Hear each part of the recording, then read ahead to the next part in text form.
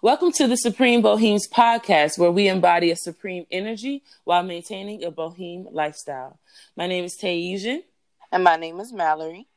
Thank you so much for listening to our previous episode. We got so much good feedback about parents and how to maintain and manage your relationships with your parents as an adult. A lot of people said that the conversation was actually influential for them because it helped them, apply certain concepts to their relationships with their parents. So that was really good to know that, you guys can actually learn something and gain something from what we're talking about as we continue to learn how to maneuver with our parents. Yeah. Absolutely. We got to take that day by day. So we have the get to know you question. The question of this episode will be, what animal would be the most terrifying if it could speak? Tay, you want to go first? Yeah, I'll go first. So I am extremely afraid of frogs. Ugh, they really gross me out. So I'm afraid, but they also gross me out. They repug me. I just So if a frog could talk, that just would, because I could imagine the voice would be like this raspy, deep, crazy fucking voice. So if they could talk, it would really fuck me up. Say for example, I come home and it's frog season. Certain seasons, it's wet, so they're out and a frog is at my door, just chilling at my the top of my door. If that motherfucker said something to me, oh my God, just imagine if you walk into your door and then a frog just say what you doing here? Or I would be thrown off. What language would they speak? That's crazy to me. Would they speak English? Would they speak another language? And they like to be in groups. So if there's one on one area, there's one on your door, and then there's one on the window. They come as a team. Oh my God, that just freaked me out even more. I couldn't do it. I could. Well, I know for me, I'm extremely, extremely scared of snakes. So if a snake could talk, I would be very, very upset. Anytime I see a snake, I really do lose it because I think it's the anatomy of the snake that bothers me. The only thing they have physically is a head. They have no legs. They have no arms or any of that. So I think that's what bothers me the most, because I really tried to break down, okay, why are you scared of the snake? And I think that's it. And the garden snakes down here in Florida are not your regular garden snakes that you would see up north. They're actually big, long, black snakes. Yeah, so they're not those green, pretty snakes from the books and stuff. A garden snake. No, they're they come. They don't come as a team. It's normally one at a time. Yeah, but I just get scared because if I see one, then I think another one is not too far behind. Yeah. So, but I can't make out what voice I think the snake will have, honestly. Something like that. Yeah, something with a lisp. Yeah. Definitely something with a lisp. Because of that tongue. Right. But that would really scare me. That would really scare me because they try their best. Well, most of the time they try their best not to be seen. Yeah, that's what I do like about them. They don't mess with you unless you mess with them for the most part. Now that part is true, but their presence, just when I see them, I just lose it. So that's mine. That's mine. Oh gosh, a snake and a frog. Ugh. Oh my gosh. So we have WWBD or hashtag WWBD. What would a boheme do?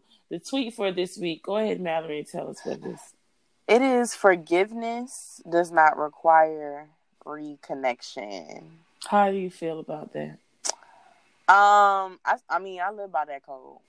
I live by that code. I see often, and I've done it before in the past where, and I'm not even talking about I'm talking about relationship wise, friendship wise, all the ships, like all the all ships. different forms of communication, Yeah. where there's someone does something wrong, I cut them off, and then they apologize or they go out of their way to apologize, and the old me would communicate with them again all over again like it never happened. And I realized that sometimes that's healthy, but a lot of times it's not, because you rid of that person, you rid of certain people for a reason. And for me, certain things, well, I'm working on certain things being forgivable, first of all. But if I'm going to That's an forgive important you, concept. yeah, because I don't think everything's forgivable. But Yeah. that's just me. But I do feel like, if I'm going to forgive, I don't have to be like super cool with you again, or it doesn't mean pick up where we left off. Yeah. And I like the fact that you said certain things, in your opinion, aren't forgivable, because I feel the same way. I kind of relate this to, because I agree. I feel the same way about the thing. I don't necessarily always reconnect with people that have done me wrong in a certain way, because some things are just, if you can do that to me, then there's no trust. There's no more. What?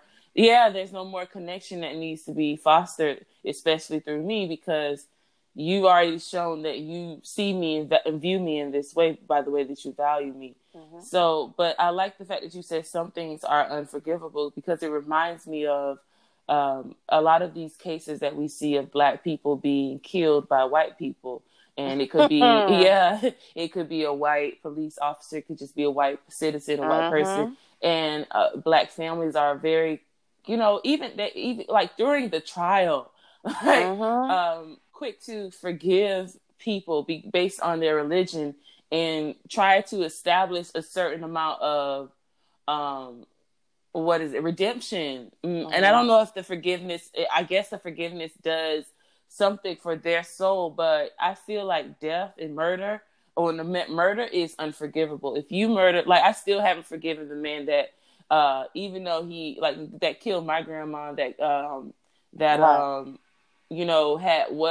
of course he had mental illness, but he shouldn't have been driving in a car.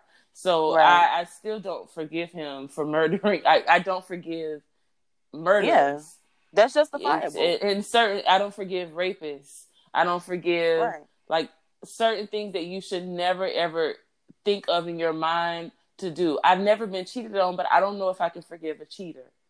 It's just certain things that you just don't fucking do, and if you do it, there's no coming back from that.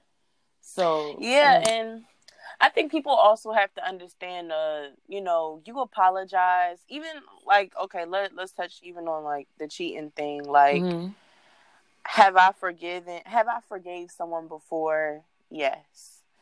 But it does, I don't know, certain things that you apologize about, I look at it as a shattered mirror, and it's just, it's just never the same. It's just not. Or a friend that crosses you in the craziest of ways. It's you can't, even if I forgive you, I don't know. I guess I have to find my definition of forgiveness. What does that truly mean for That's me? important. That's important, because a lot of people think that that you have to forgive and it's a blanket thing. It's just a broad one fits all type of solution, but it's not. And especially with religions, they think that just someone does something to you, in order for you to heal, you have to forgive. And I don't agree with that. I don't agree with that. I feel like I have to accept.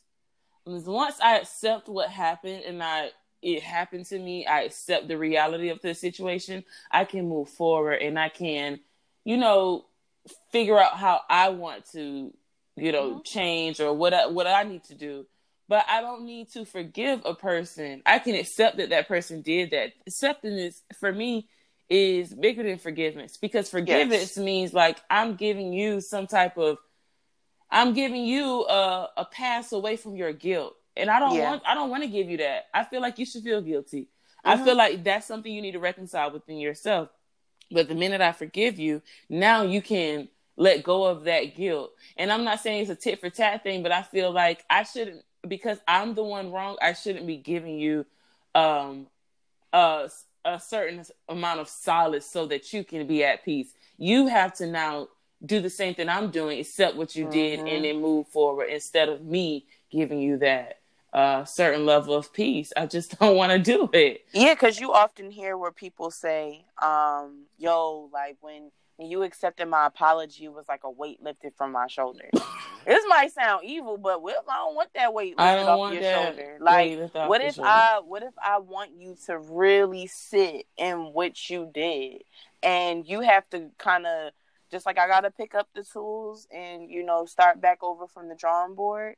You're going to have to do the same exact thing. Absolutely. Sometimes people want you to forgive them just so that they can feel that they can breathe again. And I saw a tweet just like that saying, you know, not to say that women don't do this, but it was a tweet that said men want to be forgiven just so that they don't have to feel accountable for those feelings anymore and that guilt that it drove them to. And I'm like, you know, that's just an easy road out, because people shouldn't always have to forgive you in order for you to process your emotions and get through them. So I just don't, I'm not a super firm believer in forgiveness. And this may sound crazy to a lot of y'all, because forgiveness is so like promoted. To some people. It's so like a big deal. And I don't feel like it's a big deal for me, because I can move forward in a nice way, in a happy way, as long as I accept the reality of the situation. That's it. Oh, that right there, you saying that you accept the reality of the situation. I think it's just important to heal overall before you can even, because I caught myself saying I forgive, but I really I don't know. I wasn't fully healed from the situation. So, I don't know. Forgiveness doesn't equate healing. Right. And they will tell you that to the day that they die. You got to forgive to heal yourself. I don't. That's just a stupid concept. Not stupid, but that's just a ridiculous concept for me, because there's so many other ways that you heal. You don't have to necessarily even come. It's like a closure for someone else. You don't have to come in contact with that person. You can accept what they did, but you don't have to forgive, because forgive means I understand what you did. I understand why you did it. I mean, that's acceptance. That's just acceptance, and forgiveness is not necessary. So, I don't need it. Yeah, that's where we definitely stand on that moral in life. I really want to hear, like the listeners. I want to hear what your thoughts are. Your thoughts, your initial thoughts, and your thoughts in response to what we said, because I really want to see because this is something that you don't hear. Forgiveness is not necessary to my healing. So I want to hear what you guys think about what we said and what you actually feel about forgiveness. If you don't mind, you know, comment on any of our platforms and let us know what you think. Yeah, and definitely, you know, if you're on Twitter, hashtag that WWBD. Yes. So we can start getting some dialogue. Feel free to DM us. Please, ladies, gentlemen, start doing that. Yeah, definitely. That we have that hashtag for the reason, hashtag WWBD, because that's the way that you can interact with us and engage with us with the topic that we're discussing. And even if it's something that you want to tell us to, you know, bring up for us to talk about, that's how we'll see it, through the hashtag. So, yeah. Let's hear your thoughts on that. All right. Now on to the Inner Supreme segment. Tay, So I want to talk about the idea of free thinking versus irresponsible and or group thinking. So there's like 3 of those types of thinking. And I want to first, you know, we can break those down in our terms, because it's not going to be like a actual journal, academic journal, but we're going to break these down in our terms, and then, you know, decide what is necessary and what is productive in our society. So free thinking, I feel, is kind of based like what this podcast is based off of, you know, kind of having a train of thought that is not always influenced by the masses, and that is not always, quote unquote, the status quo. You are able to look at situations in a critical way and to form a judgment based on the factors, instead of forming a judgment completely based on tradition or conventional methods or ways of thinking. That's free thinking. It's just having the tools and the agency to be able to think based on the facts without being influenced by another entity. And irresponsible thought, I think, kind of correlates with group thinking, because group thinking, if in a sense, is what we see a lot. Something goes viral on Instagram or Twitter, and then everybody starts commenting and talking about the same concept, saying the same things, and having those same type of thoughts. There's nothing wrong with agreeing, but where group thinking becomes wrong or unnecessary, unproductive, is when it starts to drive the masses in a negative way, and it starts to be more based in control. You'll see a lot of groupthink in how we maneuver in today's society. Irresponsible thinking, I feel, is when you are using group thinking, you're using it to influence people in a negative way, in a more manipulative way, or you're using groupthink just to be lazy or be unproductive. It's just being irresponsible with the way that you're thinking. And a great example of that is Mr. Kanye West himself. He likes to say that he's a free thinker, but what he does is he uses his platform to spew out ideas that are not rooted in facts, and they're just rooted in these these fantasy ideologies that have no type of backing. And not saying they need to be based in tradition, they need to be based in, but they need to be based in what's actually happened in fucking reality. Yeah. And if your thinking is not based in what is factual, then it becomes irresponsible. He says certain things about how Republicans can do this for the community and do that for the community, but these things are not factual. Republicans have not been doing these things. Like Republicans ended slavery. Yes, because there were certain factors that were going on that actually that makes what you said manipulative, and it doesn't tell the full story. So oftentimes irresponsible thinking does not tell the whole story. It tells one nugget or one small idea about it, one small factor, and it leaves out the important factors that really make the concept real. Okay. So yeah, those are my definitions of free thinking, group thinking, and irresponsible thinking. Now, what do you think about these ideas? How do you see it play out in society, in our world? Well, as far as the free thinking, I feel like I've seen both sides, where free thinking can do harm and it can do good. For an example, celebrities are humans. They're human beings. And on Twitter, sometimes they tweet the very first thing on their mind, or they may tweet a level of frustration that they have, and it goes viral. And it's like, what if they no longer have that mindset anymore? You know what I'm saying? Or that was just a bad day. It's kind of twisted into, they're not happy, or they feel like the world owes them, or you know what I'm saying? It creates a different narrative. I see it in a positive way, because on Twitter as well. I mean, I'm a Twitter person, so I'm gonna keep going back to Twitter on it. But Twitter is where a lot of the dialogue starts, and then it goes on Instagram and Facebook.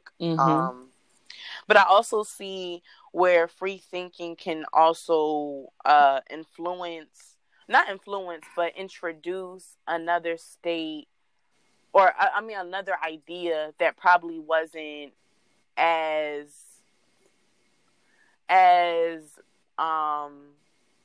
popular. As popular.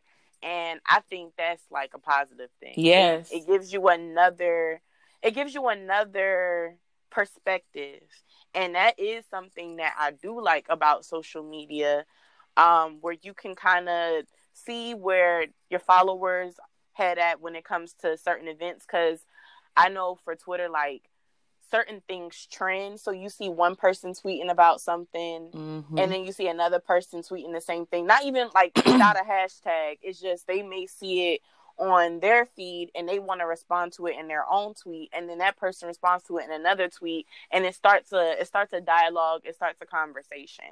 So I think that's like a positive and, you know, negative outlook as far as free thinking.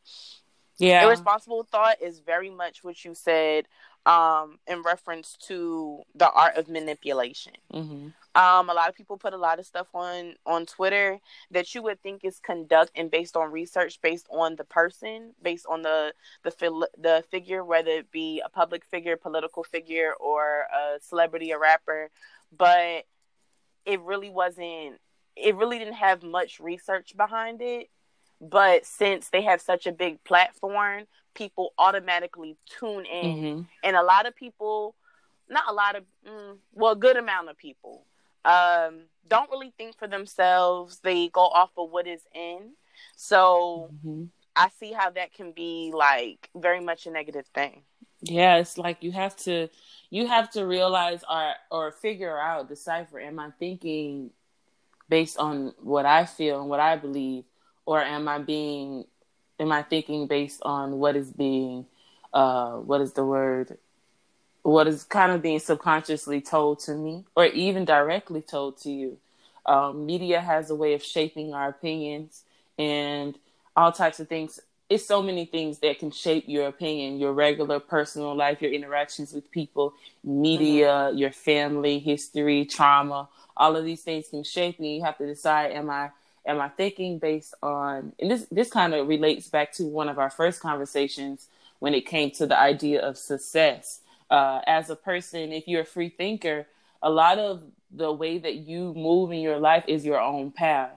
You don't necessarily follow the same checkpoints and ways of life as everyone. Not saying you're trying, like on purpose, you're trying to be different. Like not in that way, because that's just lame. But when you're trying to, it's like you're just basically informed. Thinking for yourself is the simplest thing. You're informed by your own thoughts. You're informed by what you deem to be important. And you're not always driven by what other people think is necessary and okay. So I feel like the manipulative side of groupthink it's very annoying, because you'll see, and I recently met Amanda Seales, and she kind of said this without saying it. You, like right now with media, there's really no journalistic values. So people just will put a headline on something, and most people nowadays don't look at the actual article. They'll just read the headline. They'll take that for what it is. They'll believe it. They'll retweet it, and then you got a mass of people retweeting the same thing or reposting that same thing. And now that's groupthink, because you're creating the same idea, but it can be based in fallacy. Like it could be completely false, and you're saying that this is correct, and that's the issue. That's why it's so hard these days, because look, our president, or the 45, said talked about, what is it, alternative news, or what is fake news? Fake news. And then that whole idea now is like embedded in a lot of the way that we look at journalism, because actual real news he deems as fake news because it's manipulative, and it's not in his favor, it's narrative, fake news. So it's like, and you have a mass of people believing certain things, because we always do a God complex type of thing. Whoever we put on that pedestal, whether it be parents, whether it be celebrities, whether it be political figures, artists, authors, whatever, we put people in this category of being an idol, and whatever they feel, we kind of go with that as a group if you're not a free thinker. And that can be just very dangerous, because if you don't do any, not even like heavy research, it's just know the facts. Like you don't have to research every single thing that is brought up, but it's just like know the facts before you spew out any venom, before you discuss things, because it's just better as a human being to know what you're talking about before you talk about it. It's just that. Yeah, I definitely agree. And I automatically thought of two things. I thought of one, the group think, an example of group think that is very dangerous is when these celebrities are outing regular people that may probably was trolling them, Mm-hmm. like for clout, and then they'll make a post about them, and then their fans or their hive will research the person and threaten them and all that. Like that's a form of how groupthink, it can be very, very, very dangerous. Like someone can die. It is Literally. really honestly sad, to be honest, that people are even have the thought process that, okay, if X, Y, and Z tweeted something about a fan that or not, or someone who wasn't a fan that commented on their post, that dang, I need to go in and say something, because people already have this relatability mindset when it comes to celebrities, and they don't even know them for real. Mm-hmm. Like it's almost like, oh, you say that, but I'm riding for her, and it's really weird, honestly, because it's like the celebrity doesn't, you don't really know the celebrity, and the celebrity damn sure don't know you. But that's a prime example of that. Another example I thought of is the whole idea of cancel culture. Mm-hmm. You know, some of it I understand. Some of these people, you know, we should have been kind of put a nuzzle on them a long time ago. But a lot of this cancel culture stuff is really dangerous. You know, people damn near have to, you would think, you know, in the area of free speech, so many people have to censor what they say and how they say it, because they can lose so many endorsement and deals and things like that. And I understand if it's something that's dangerous and negative, but if it's opinion based, people are actually being like real life, like canceled or off of certain opinions, and that's ridiculous. Oh my God, that's so important you brought up. Yes. Canceled over opinion. Like everyone does not think like you. And won't. And if their opinion, if they're not going out and harming anyone, then that is their opinion. You cannot, for so many people, we don't agree. But you can't just cancel them. And also canceling, it shouldn't be like this person is exiled. It should be more so like we're not going to support this person's work until they work towards rehabilitating themselves or reforming themselves in a certain way. It's not like this person is like on another island and we just don't need to fuck with them at all. Like there should be, like, many celebrities and people who are in the mental health space now are talking about, there should be a redemption culture as well. And that is when a person is allowed the space and the time to redeem themselves, to show that they have kind of evaluated what they did before, what they said before, and have a better stance on it, and a better, even if but not even just a better stance, but a better way of acting on certain things. So I just think like the canceling, the group thing, it's very annoying, because when you start seeing things trending, you just know that motherfuckers not thinking in the basic terms. Like people just love for other people to think for them, and they just, like, a lot of the ways, a lot of things, just look at our history and how like I was about to hit that history mark. A lot of it is groupthink, and a lot of it is based on a specific perspective, and that is continuously told throughout generations, decades, centuries, and then that becomes actual history. But the actual facts are what happened, and could be what free thinkers, regular people have experienced, but the groupthink has taken a hold and created a narrative that is not true. You look at so many history books, they're written by the people who actually conquered, the people who actually did the wrong to the other side, and they're written in a manipulative way. And this is the worst form of groupthink, when you rewrite history and you create a narrative that is true for a specific group, but is definitely not true for the masses and for everyone. So it can be so dangerous, because we think now social media is just fun. It's just an app, but it's a whole nother form of communication. And like I've been saying, people are going to start writing theses, essays, and having substantial work on the effects of social media. And there's going to start being some more discourse about social media because this is a new thing that we've never had before. And you have to look at what's being said on here and what's being done on here in a serious way, because it is another form of communication that is a part of history. Things that happen on social media are now a part of history. And we have to look more clearly into those things instead of thinking it's just frivolous and it's not a big deal, because oftentimes it is. Yeah. I'm happy that you touched on the history because another form, I mean, look at how groupthink has influenced history within itself. I mean, think of Hitler. Mm-hmm. You know, that was just an idea. And then it became something that was actually done and impacted history forever and impacted, you know, pretty much the dynamics of European culture. Mm-hmm. So you have to take these things into consideration, especially when, just imagine, you know, if you went to school.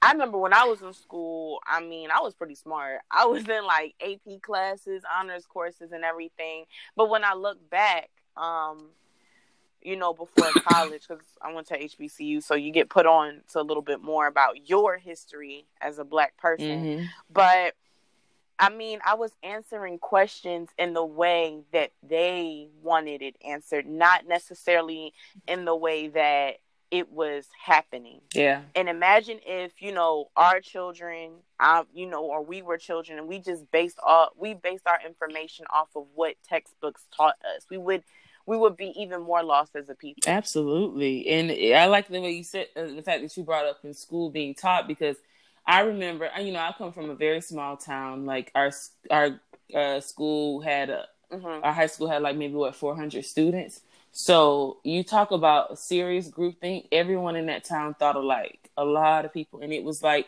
me and my best friend were outliers in a sense because we dressed different, we thought different, we wanted to have different experiences, and oftentimes in the classroom, I would question the teacher so much. So I kind of understand a student that, because I'm a teacher now, that questions things, because I would question, well, why is this happening? What was happening then when this happened?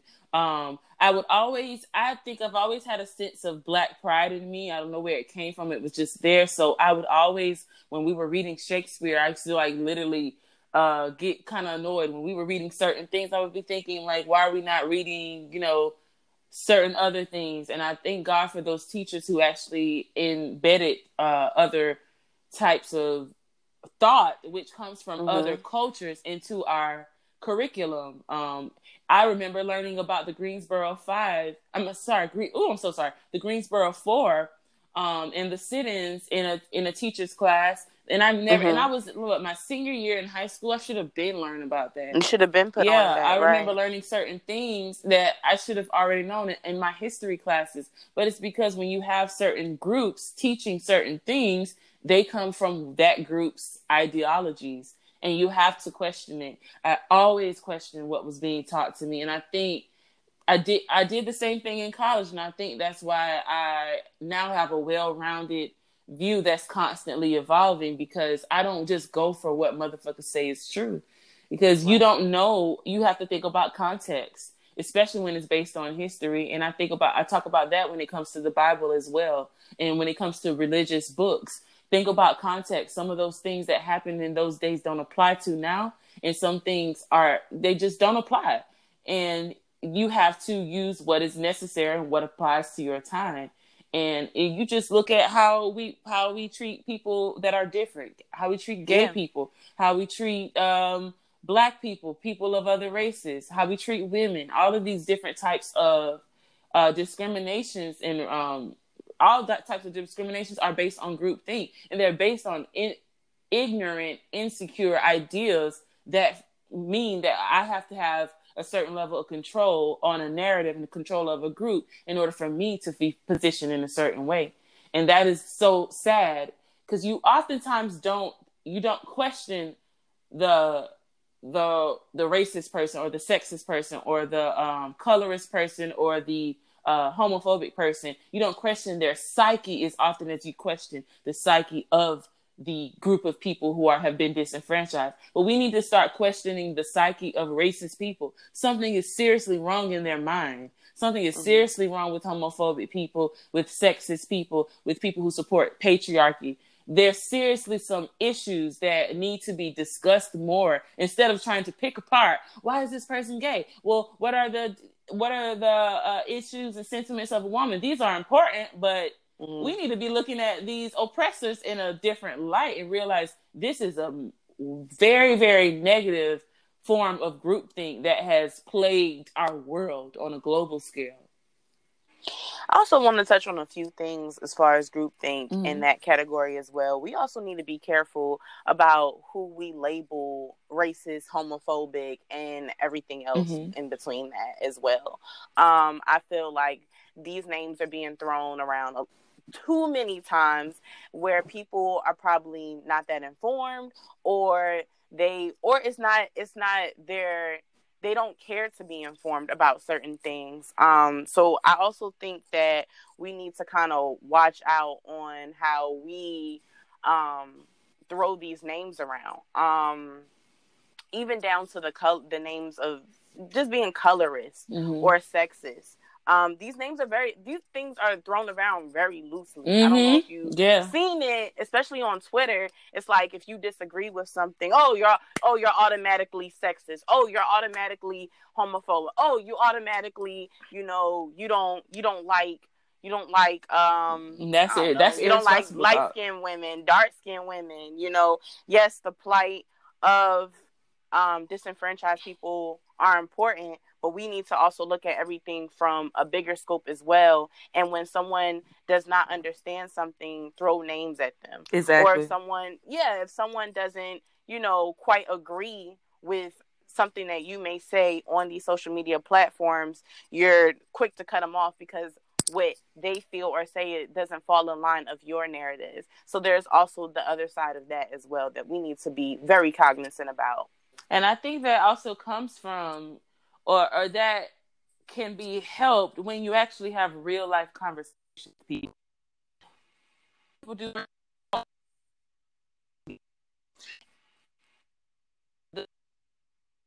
these conversations, these citations,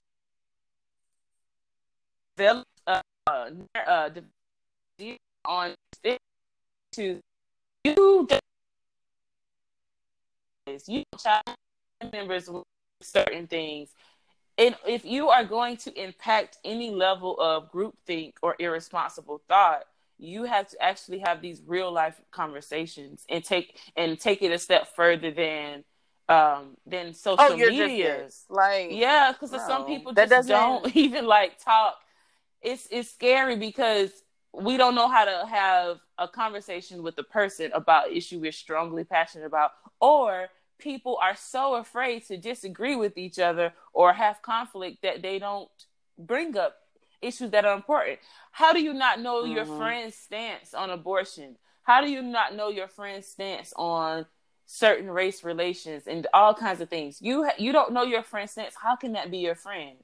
But you can talk to strangers about their thoughts and opinions on these topics and hold them to a certain standard that you haven't even held the people close to you to. So what is that? It's things have to happen in a real space. I know we love social media, but they have to happen in a real live situation so that they can be impactful. Because we can't just do everything on social media and don't translate it to real life. And I'm being real, if your name throwing off of someone not understanding or having an opinion that's different from yours, I know me, I'm like a big, okay, well then fuck it. I don't want to know anything about it at all. Because if you're going to be, it's damn near, it low-key reminds me of a new era of witch hunt for me. Where it's like, okay, you don't fall in line with this, that, and this, you a witch. Yeah. Nah, it don't work like that. You have to have certain conversation and dialogue. But if someone simply doesn't agree or understand, and you're like, oh, well, you're this. Well, it's like, you know what? Then I don't want to have a conversation at all, because it didn't even have to start with me being labeled or me being named something that I'm really not. Yeah, Like, it's having a we need to be conversation. more respectful. We need to be respectful on both sides. Yeah. On possibly, I don't really believe in I don't really believe always in the all come together thing, but I think at least both sides will have a better understanding of one another, and then can go their separate ways. Yeah, because you can't, if you're seeking to label someone, you're starting the conversation in the defense. You're not even starting the conversation to seek understanding. So how is it ever going to be productive? If you are a disenfranchised group, there's a certain way that you have to approach conversations. And you can't be a witch hunter, because you're never going to get the understanding that you need. If you, for example, I have an extreme disdain for white people. I love people who happen to be white, but I have an extreme disdain for white people. I can't approach every white person as if they're a racist immediately. I can't look at one thing that they say and say, well, you're racist. I have to actually learn and get to know the person. And this is something that is not an easy thing, because sometimes you'll hear white people or people who are not black say certain things, and you'll think, I sense a little bit of racism. But sometimes people are, and I'm not giving no benefit of the doubt. I don't give no benefits of the doubt. But sometimes people can be ill-informed and can be thinking a certain way and not realizing what that is. So usually I like to ask questions as soon as I hear something. Okay, so what do you mean by that? Or what makes you say that? And I'll be like, I just want, and then once I get into that conversation, then I can label you once I really pick apart what you said, and if the person is smart enough to actually have a dialogue, because most racists I feel are stupid. You can't be smart and you can't be intelligent. You can't be a good person and you're racist. A lot of these smart people out here thinking that they're smart, but they're racist like that. That's dumb. Yeah. That's ignorance. So you have to have a conversation and be willing to see that person for something that you thought they weren't going to be, because you can go into it immediately think, oh, this bitch racist or this motherfucker racist, or whatever that oppressive term is. But if you go straight to that, then you're not accomplishing anything. Because you didn't even get to the fact that'll tune you out. Yep. Like, I know me, I'm working on this part of myself, sis, but I can be really dismissive because, like, the old me used to just react. Now, I'm not going to give you the time of day. Like, if it's like that, then, maybe we just need to end the conversation here. Mm-hmm. And a lot of people have that mindset and outlook when it comes to these conversations on oppressed groups, because you're automatically throwing a name at them when it could be a learning tool for you and them. Yeah, exactly. I get that, but also too, certain things are just automatically racist or automatically sexist and transphobic, homophobic. So you'll know, and sometimes you don't owe a person a conversation. But if it's something that you feel like, I want to know more about, I want to, then you can have a conversation. You'll know if a motherfucker really on that type of time. Yeah, you'll know. You will know. Yeah. So I think that, all in all, the idea is to be as free thinking as possible, so that you can really decipher what's real, and so that you can be productive. Group thought is not necessarily a bad thing. It's just how you use it. It is a tool. So it's just using it wisely. And irresponsible thought, I feel, should never be employed in any situation, ever. Because you are really you're not being productive, and you're only creating a negative outcome. So that's what that is. Yeah. So our next, before I move on, do you have any other last final thoughts on that? No, I think we touched on a lot of it, and I mean, just pretty much everything you said. It's just important to be yourself and formulate your own, sit back, process the information, and kind of form a opinion of yourself or opinion for yourself and kind of move on from that. Yeah. Because too many times we agree on what is popular, especially when you sit on social media often. If you want to have dialogue, you just kind of have to basically, I'm saying this in a nice way, I swear I'm not being condescending, be your own person. Mm-hmm. Like, be your own person and figure it out from there. Absolutely. So our next segment is 5 to 9. This is the person, if you're new to the podcast, this is a person that has a regular day job that they do and work possibly from 9 to 5 hours. And then when they go home or after they leave their regular normal job, they go into an entrepreneurial job, business. They work on their passion project and their baby. So the person that we're highlighting this week is one of my brothers. His name is Chadwick Leonard. Chadwick works in the political sphere in his regular everyday job. So he works on campaigns and things of that nature. But for his 5 to 9 grind, he has a nonprofit company called Conquering the Curve.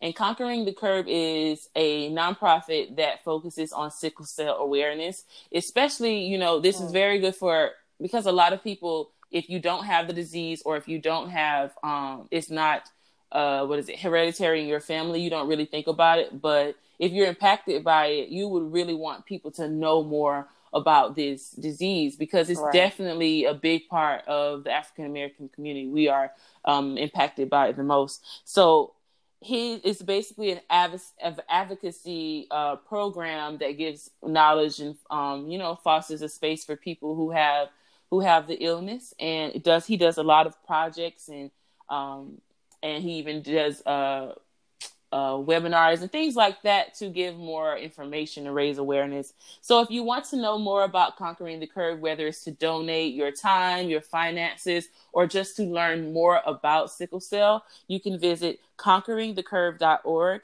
That's ConqueringTheCurve.org. All right. And then you can go to his site and learn more about sickle cell, be more aware, and know how to move forward throughout. If someone in your family has it, or if something happens to you and you have it as well. So conqueringthecurve.org. And you can also go to the Conquering the Curve Instagram. So it's at Conquering the Curve. And it's very, very professional. I love when people's Instagrams are professional. Yes. And doesn't just look like a bunch of memes and weird stuff. So he has a professional website, Conquering the Curve, at Conquering the Curve. And you can learn way more. You can learn a lot there, see the events that's happening and all of that. So yeah, conqueringthecurve.org and at Conquering the Curve on Instagram. Love it. Love it. Okay, so now we're going to get into our Muse segment. So the theme for this playlist is Brazilian music.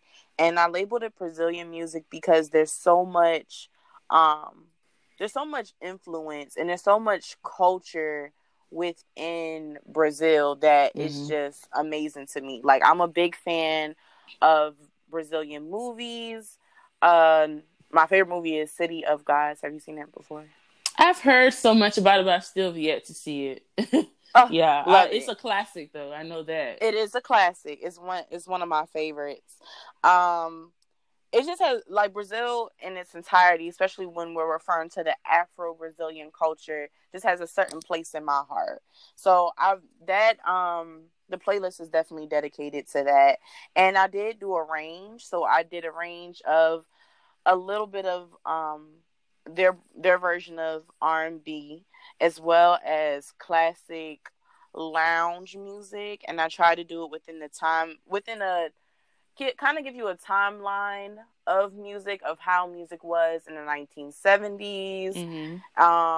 I started from 1951 all the way to the 2000s. So you have a great range of the music types. And I really, actually putting together this playlist made me realize that I really need to learn Portuguese, because I really watch a lot of the Brazilian movies, and I Mm-hmm. watch a lot of the music videos, and sometimes I don't want to always refer to the subtitles.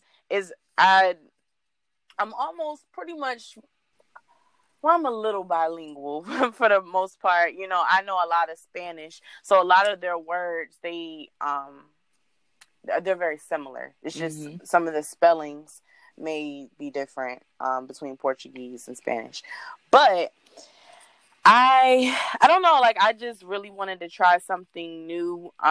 This is It's soothing music.